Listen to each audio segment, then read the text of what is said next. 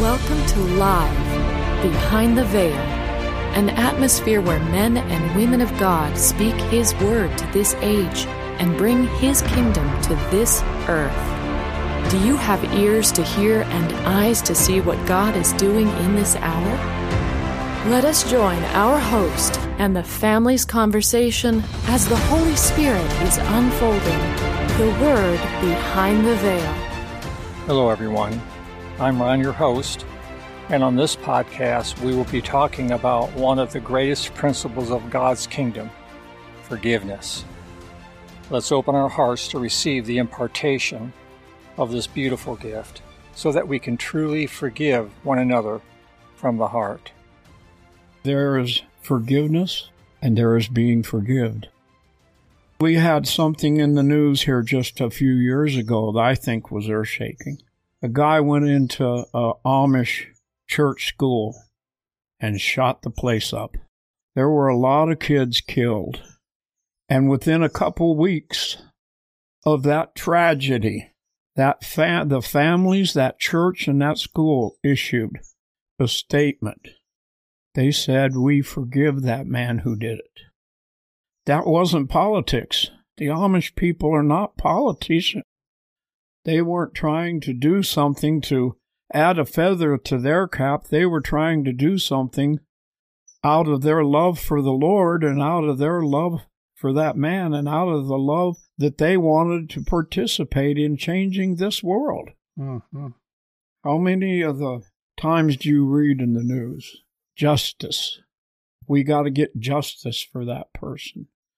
You want justice for that person? Forgive them. What I'm saying is that the forgiveness, if it's going to be effective, is going to come because you realize that Christ gave His life for you, and that's where forgiveness begins. Usually you forgive somebody, it's get it off your chest. I don't want to be mad at you. I don't want to be angry. I love our relationship. I don't want to lose that. So I'm going to yield and I'm going to forgive you. I'm going to become reticent.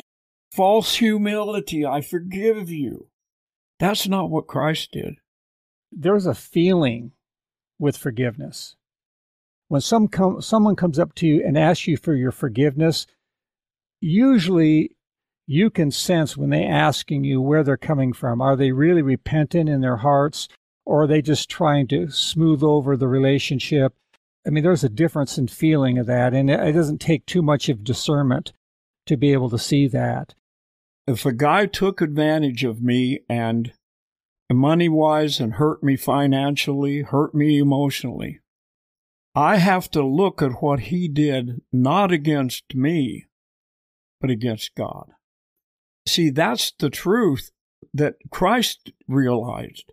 Now, if I go to forgive somebody, I can't do it with an arrogance or anything other than I realize that I'm going in the name of the Lord and saying, I forgive you. My forgiveness opens the door for Him. God has stirred my heart. The center of forgiveness and being forgiven is about God. The two people involved, both, no matter which way it flows, both people are going to profit from letting God be the one. If you have been forgiven by the Lord much, you know what forgiveness means and you know how it feels. You've had an experience that's been written on your heart to know the depth of forgiveness, because I think if I know the depth of forgiveness, then I will also be a really good forgiver. That's absolutely right. If you could go talk to those parents of those Amish children, to the brothers and sisters and the very tight-knit people that they are, they went through a lot to be able to say, I forgive you. That's the experience you're talking about. And to forgive somebody, it breaks your heart. There has to be a broken spirit, contrite heart. God will deal with you, and what he's doing is he's cleaning out any offense that you had.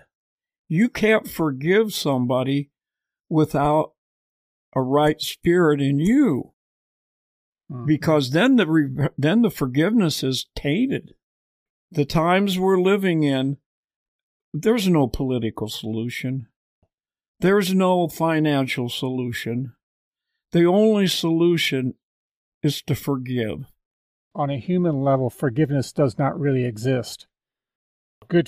True forgiveness. Correct. People say they forgive one another, but it's not effective. It doesn't change the heart of either one of them. So there is no answer in human relationships except for if you bring God into the situation. In other words, a relationship with God, because that is where all forgiveness, true forgiveness, is. And true forgiveness you can't earn. It has to come from the Father. We can all be agents of grace, and we can all be agents of forgiveness. And we can also be recipients of grace, and we can all be recipients of forgiveness. The beautiful thing is that it goes all back to the Father, what kind of God he is. How do I forgive? I can only forgive if I was first forgiven. And Christ did that on the cross when he died for my sins. He died and I was forgiven. So I can pass that along.